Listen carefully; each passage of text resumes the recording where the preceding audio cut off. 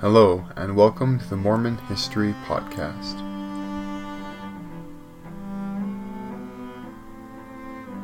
Bonus Episode 12, The Bible.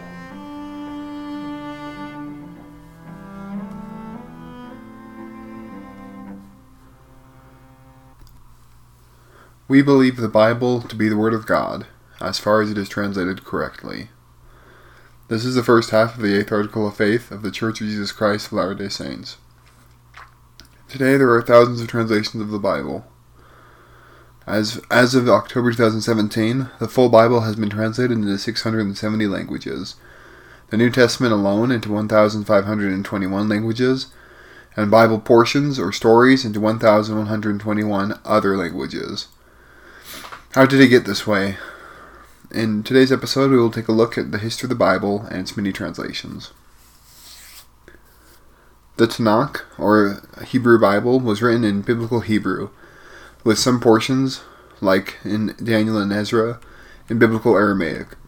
In the 6th century, spanning all the way to the 10th century, Jewish scholars known as Masoretes compared the text of all known biblical manuscripts to create one standardized text.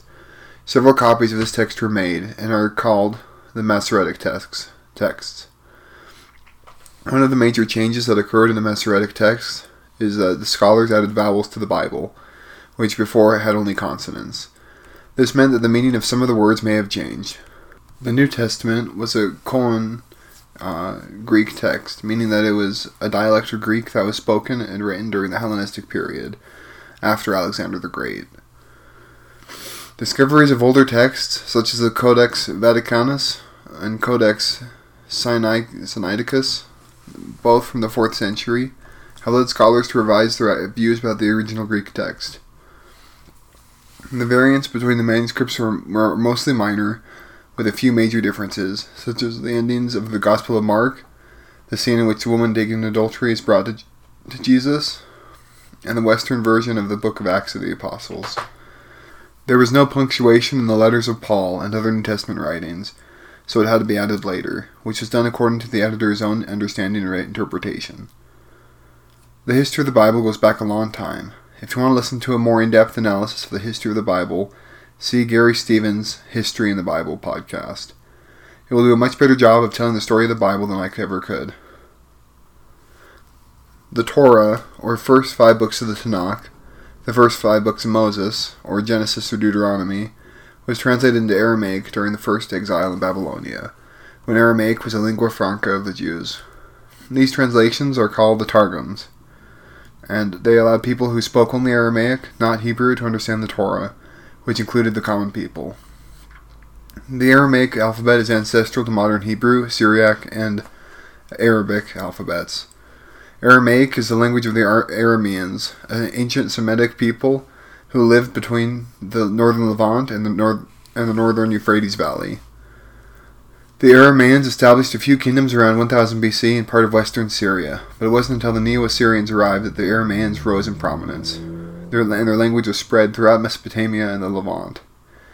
Aramaic was used by the Neo-Assyrian bureaucracy and was picked up by the Neo-Babylonians and the Achaemenid Persians. It was during the Persian occupation of Babylon and the Levant that the Jews began to use the Bible in Aramaic. Jesus Christ himself spoke a Galilean dialect of Aramaic during his public ministry. According to the Talmud, the main text of Rabbinical Judaism, which contains religious law and theology, much of the Tanakh, or Hebrew Bible, is compiled by men of the Great Assembly, which was completed in 450 BC, and it supposedly remained unchanged since. The Great Assembly was a synod in the early Second Temple period, which comprised 120 scribes, sages, and prophets, including Haggai, Zechariah, Malachi, Daniel, Mordecai, and Zerubbabel. This assembly, also called the Great Synagogue, is responsible for fixing the Jewish biblical canon, as I have mentioned. They also introduced the Feast of Purim, which commemorated Esther's victory over Haman and the preservation of the Jewish people in Persia. In the 3rd century BC, the center of Judaism, now thoroughly Hellenized, or infused with Greek traditions, language, and customs, had switched to Alexandria in Egypt. Ptolemy II Philadelphus, who ruled Egypt from from 285 to 246 BC, allegedly hired 72 Jewish scholars to compile and translate the Bible into Koine Greek.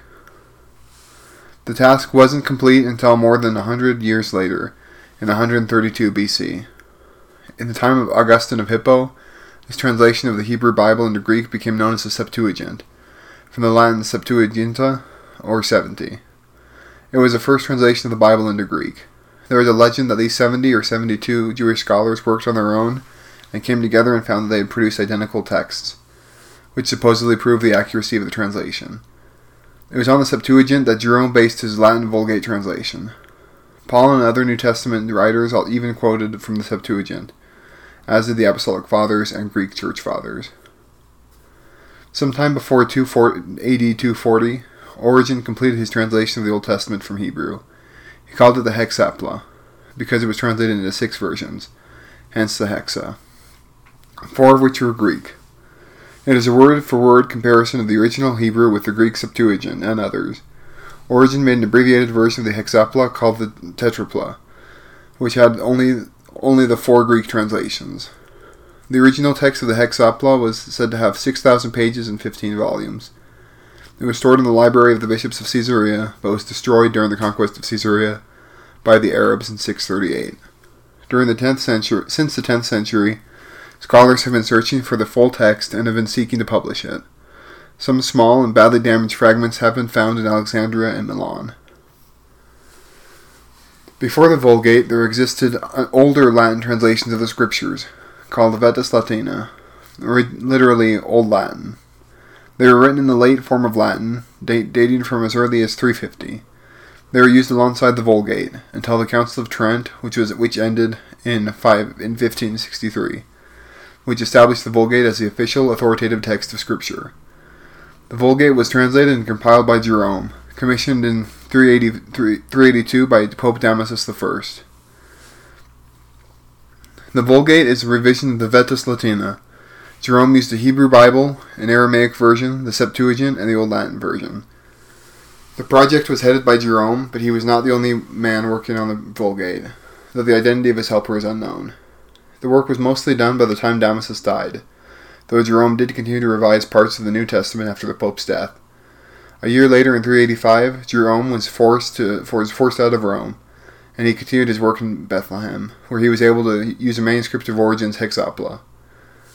From 390 to 405, Jerome retranslated the Hebrew Bible.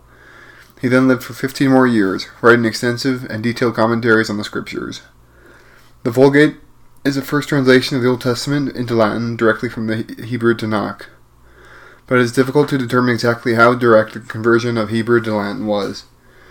According to Augustine, Jerome's contemporary, this conversion was pretty direct.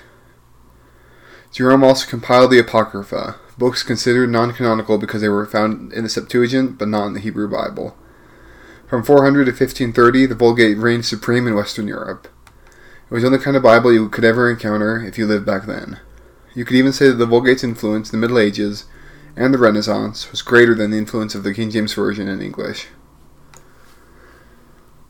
During the Renaissance, specifically the 1500s, a massive change began to take place. We know this change as the Protestant Reformation, in which the monolith of Christianity, represented by the Roman Catholic Church in the West, became fragmented. Other churches sprang up as reformers came up with their own forms of the gospel and Scripture, each one thinking that they were doing the work of God and restoring the true gospel and the true church. One of these reformers who impacted not only the Reformation but also the world was John Wycliffe. Wycliffe lived long before the Protestant Reformation took off, following Luther's 95 Theses. He was born in the mid-1320s in Yorkshire, England. He attacked the privileged status of the clergy, who were very powerful in late medieval England. Wycliffe advocated the translation of the Bible into the vernacular. He took matters into his own hands and translated the Vulgate into Middle English, which is notably different from both Old English and the English we speak today. He personally translated the 4 Gospels and possibly the whole New Testament. His associates translated the Old Testament. The Bible became known as Wycliffe's Bible, and it was completed by 1384. But this was not the first time that the Bible was translated into English. In fact, some monks and scholars in the Middle Ages translated the Scriptures into Old English. These were few and far between, however. but the Venerable Bede began translation of Scripture into Old English towards the end of the 7th century.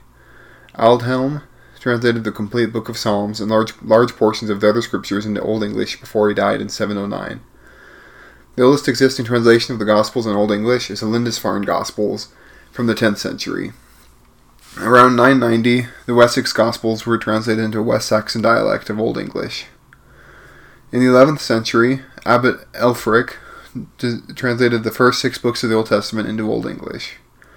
To learn more about the history of English, including different translations of the Bible, see the History of English podcast by Kevin Stroud. Wycliffe's Bible was severely suppressed by the Kingdom of England and the Catholic Church in England. This wasn't a new occurrence. Pope Innocent III in 1199 banned unauthorized versions of the Bible as a reaction to the Cathar and Waldensian heresies, which I will get into in the next bonus episode. The Synods of Toulouse and Tarragona in 1234 outlawed possession of such renderings. There is evidence of some vernacular translations being permitted while others were being scrutinized. Some of the most severe religious censorship and laws in Europe at the time of Wycliffe were directed at Wycliffe's Bible. Despite this, it was widely distributed in the later Middle Ages.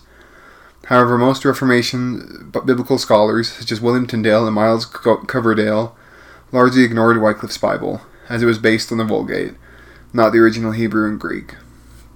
It was the Dutch Erasmus who made the Greek New Testament available to Europe after the fall of Constantinople in 1453. He and Martin Luther inspired William Tyndale to begin his own translation. Meanwhile, anyone with unauthorized scriptures in their possession would be subject to the death penalty. Tyndale produced the first English Bible drawn directly from Greek and Hebrew. His Bible was also the first to take advantage of the printing press. It was another of Tyndale's writings that justified Henry VIII's break with the Catholic Church in 1534. But not even the great Henry VIII could save Tyndale from the fiery wrath of his enemies.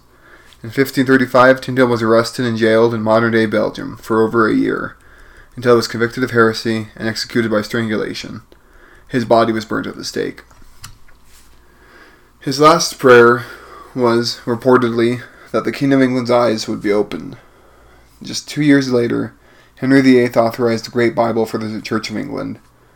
The Great Bible was highly influenced by Tyndale's Bible and would spread across the English-speaking world, which eventually included the British Empire, which spread across the world. The Bible wasn't only translated into English. Martin Luther translated the Old and New Testaments and the Apocrypha into German in 1534. Like the Tyndale Bible, the Luther Bible was spread rapidly across Europe thanks to the recent adoption of the printing press by the Europeans. A French Bible was printed in 1535.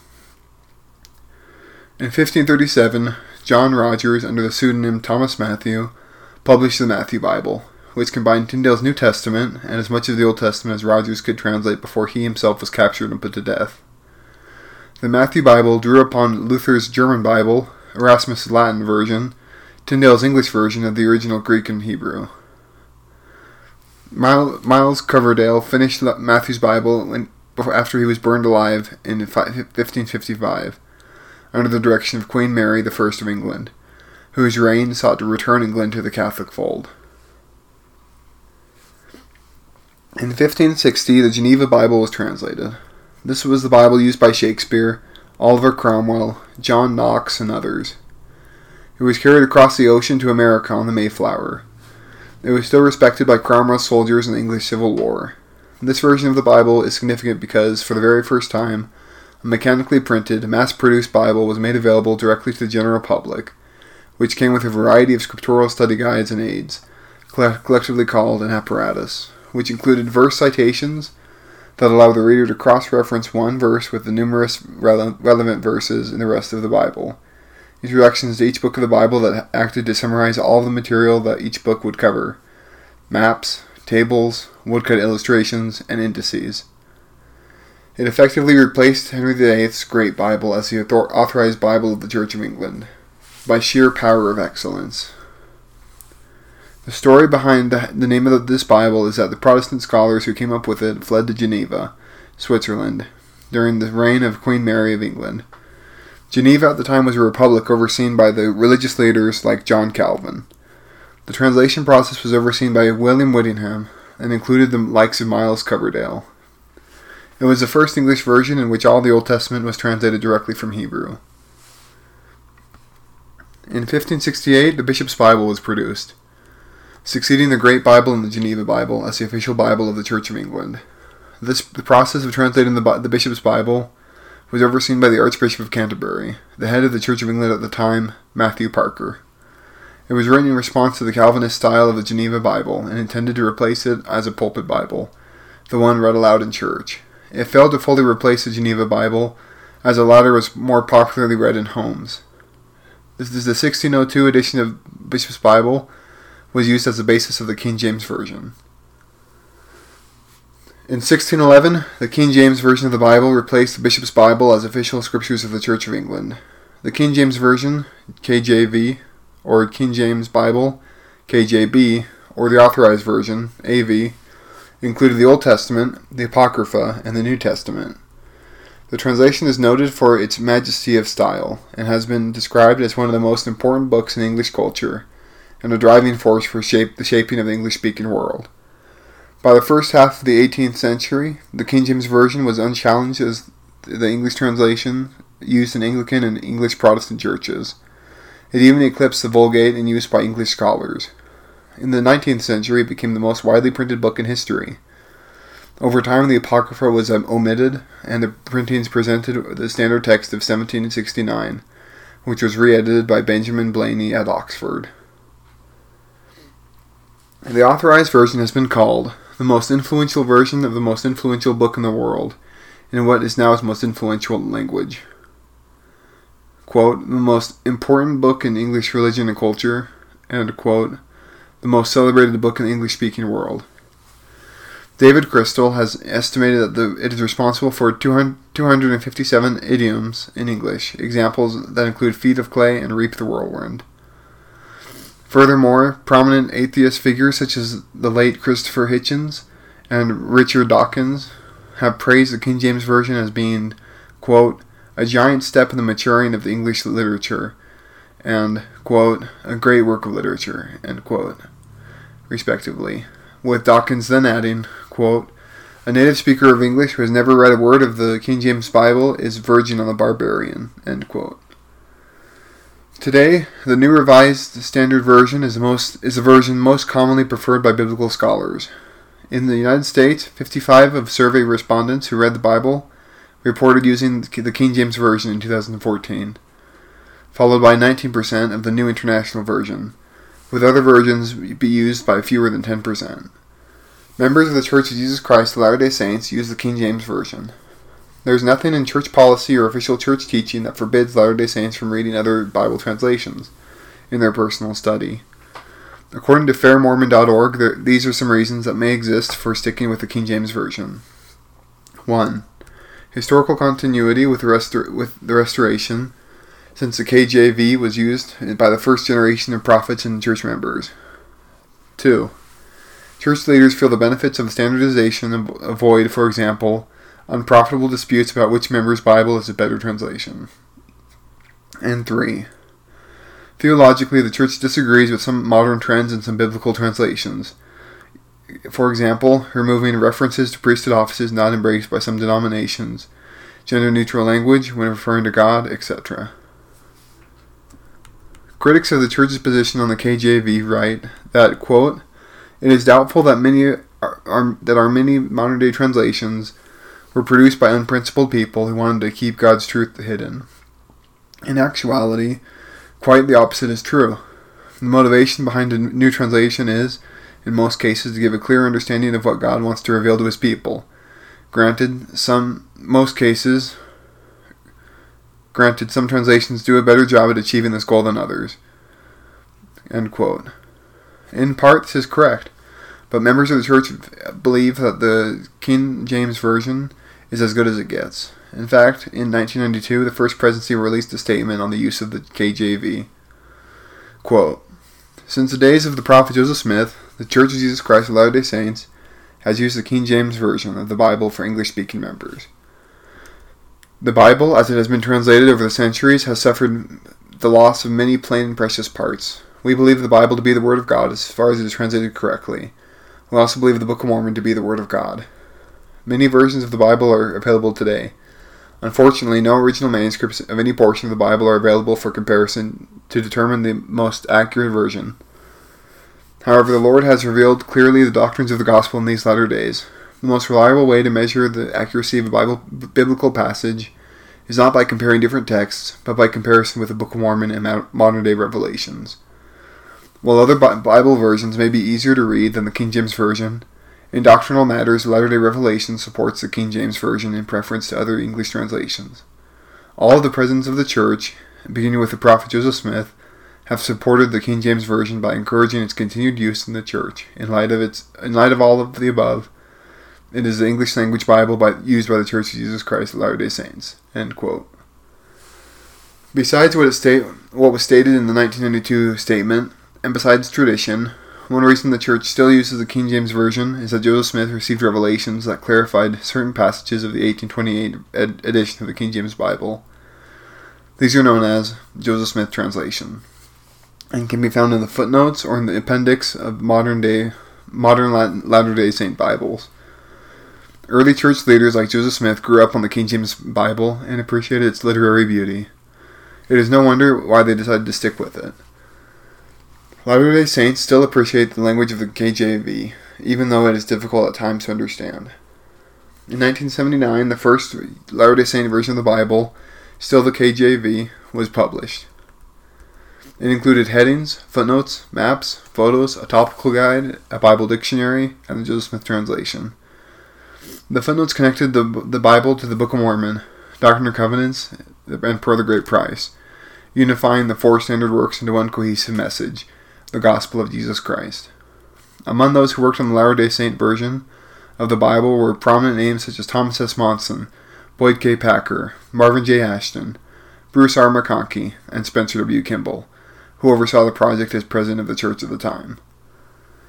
I will include a link to the Ensign article about the 1979 edition of the Bible in the show notes. The final update to the scriptures was made in 1981.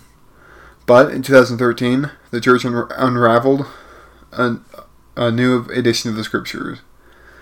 The 2013 version of the Latter-day Saint scriptures included revisions to study aids such as the topical guide and Bible dictionary, updated photos and maps, and adjustments to chapter and section headings. They also released updated online and mobile versions. There were some changes in spelling and minor typographical errors were corrected. They incorporated then recent historical findings into the section headings of the Doctrine and Covenants. The future of the Bible is bright, and a revolution has occurred since the finding of the Dead Sea Scrolls in 1946. New discoveries have occurred since then, and we continue to get closer and closer to the original text of the Old and New Testaments with each discovery. I look forward to the day, whenever it may be, that we get the full story of the Bible. Thanks for listening.